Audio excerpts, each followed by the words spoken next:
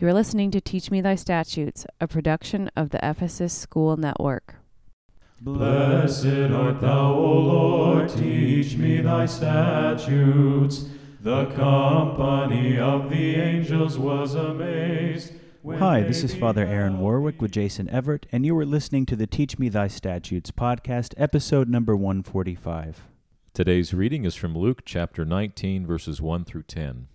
Then Jesus entered and passed through Jericho. Now behold, there was a man named Zacchaeus, who was a chief tax collector, and he was rich. And he sought to see who Jesus was, but could not because of the crowd, for he was of short stature. So he ran ahead and climbed up into a sycamore tree to see him, for he was going to pass that way. And when Jesus came to the place, he looked up and saw him and said to him, Zacchaeus, make haste and come down, for today I must stay at your house. So he made haste and came down and received him joyfully. But when they saw it, they all complained, saying, He is gone to be a guest with a man who is a sinner. Then Zacchaeus stood and said to the Lord, Look, Lord, I give half of my goods to the poor, and if I have taken anything from anyone by false accusation, I restore fourfold.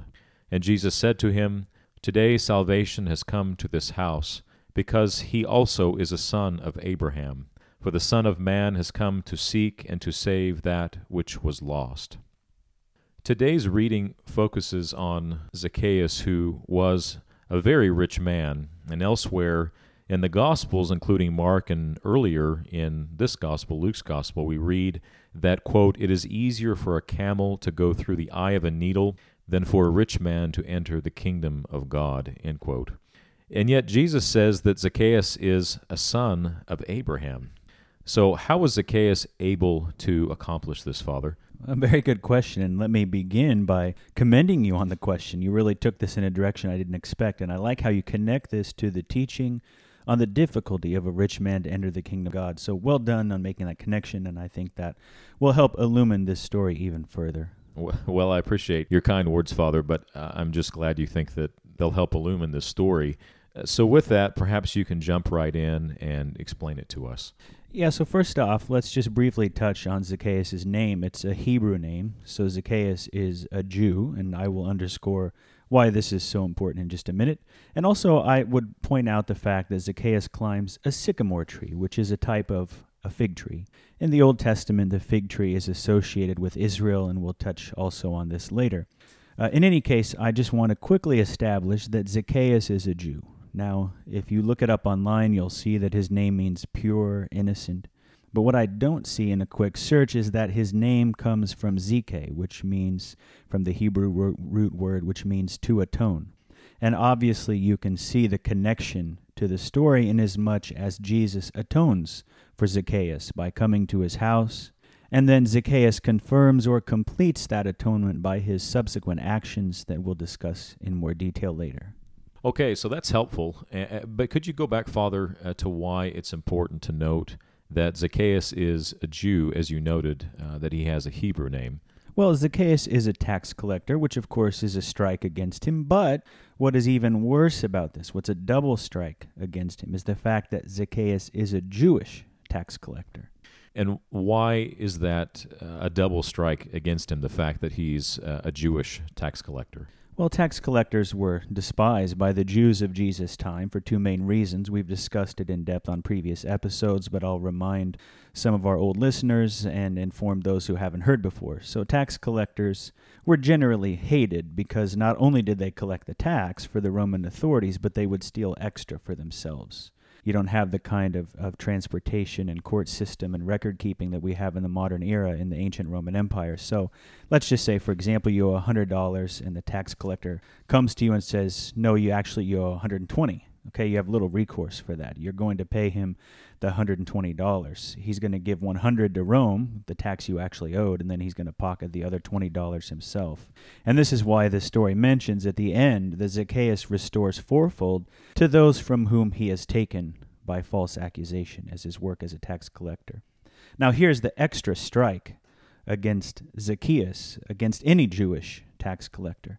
The tax collector is also despised by the Jews because they collect the tax from the Jews And then they turn around and give their tax money to the Roman authorities, who then fund the Roman army, which in turn, of course, occupies Jerusalem, keeps the Jews subdued under their boot, occupying and controlling the city of Jerusalem and the territory of ancient Israel. So this is actually the principal strike against a Jewish tax collector. He's the worst kind of traitor. He takes your hard-earned money, he sends it to the authorities, who then occupy and control what you view as your city and your country. So Zacchaeus is the absolute worst kind of traitor in the mind of Jesus' Jewish contemporaries. We cannot overstate how despised he would have been by those witnessing this event or hearing of it when Luke's gospel was first presented to them. It's very interesting, Father. It's also always so helpful to have this historical backdrop, because it just shows how radical Jesus' message and actions were, and helps us understand why Jesus was so often despised by the religious authorities of his time. Now, if we could, with that background in mind, I'd like to get back to the original question. In other parts of the gospel, we hear Jesus talk about how difficult it is for the rich to enter the kingdom of heaven. And yet here with Zacchaeus, who is a wealthy tax collector, Jesus ends up commending him and telling him that he too is a son of Abraham. So how do we connect these two seemingly disparate things? Yeah, again, great question, and let me start to answer it by saying this. When Jesus says it's easier for a camel to go through the eye of a needle than for a rich man to enter the kingdom of God, remember, the disciples then question how anyone could be saved, and recall Jesus' response to that. He says, "The things which are impossible with men are possible with God." Now, interestingly, maybe you already did this, but I looked up that passage about the rich man and the eye of a needle after you asked about it, and notice that this story is presented in Luke's gospel in chapter 18. Why do you find that interesting? Well, because Luke, the only one who conveys this story about Zacchaeus, includes the Zacchaeus story in chapter 19. So it's only a few verses after Jesus discusses the difficulty of a rich man entering the kingdom that Luke then presents the story of Zacchaeus. In other words, this connection that you made seems to be a connection that Luke perhaps intended. And what is that connection? Well, I think the connection is that a rich man is saved by welcoming Jesus into his house. And of course, by that we mean that a rich man accepts that salvation, atonement, to stress the meaning of Zacchaeus' name, that atonement comes only through accepting the grace that is offered by Jesus. Atonement did not come to Zacchaeus by his climbing the sycamore tree, the fig tree. Remember what I said earlier, the fig tree being representative of Israel. So salvation, atonement, does not come through Zacchaeus' own work, his own obedience to the Mosaic law. It comes through Jesus' action of calling him down from that tree and deciding, through his own goodwill, to visit Zacchaeus' home. Furthermore, Zacchaeus confirms or completes this atonement that Jesus offers by his own actions. Namely, he realizing that accepting Jesus' atonement is, as Father Paul Tarazi likes to say, free of charge, but with a charge. This means it's free. Jesus does not charge us, but he does give us a duty, a responsibility.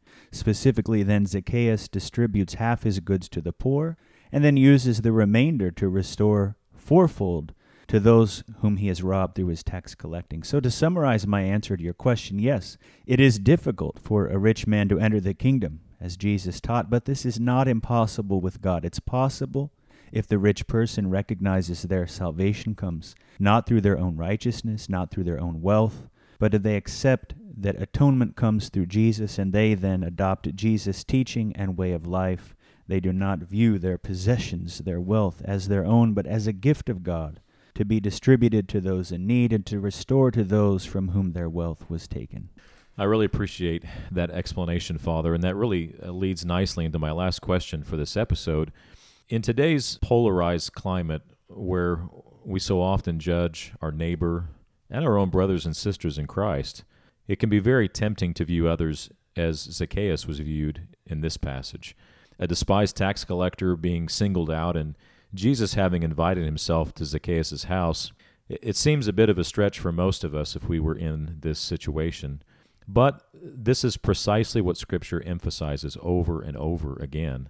So from a practical standpoint, how do we open ourselves up to this approach where we seek to reconcile with others and show mercy and compassion on those whom we may despise?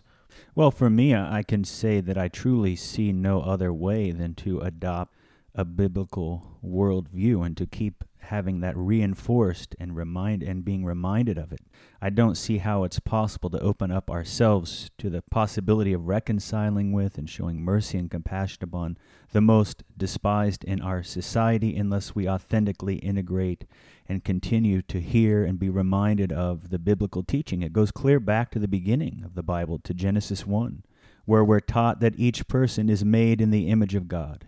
It goes to Matthew 25, where we're told that in behaving this way towards the despised and outcast by taking care of them, it's actually behaving that way towards God, that we're serving Him through serving others, most especially those who are in need. And yes, there is this general sense throughout much of human history, human morality, human ethics, that we should be nice to one another for various reasons, but I'm simply unaware of a teaching as binding and radical as the biblical teaching. It's not just that we should be kind, it's that we must view the others as equally in God's image as us. It's that in serving them, we're directly serving God. And as you said, Scripture repeats this point over and over and over. It's systematic. So if we wish to emulate that, we must adopt and integrate this mindset, allow it to penetrate our entire life.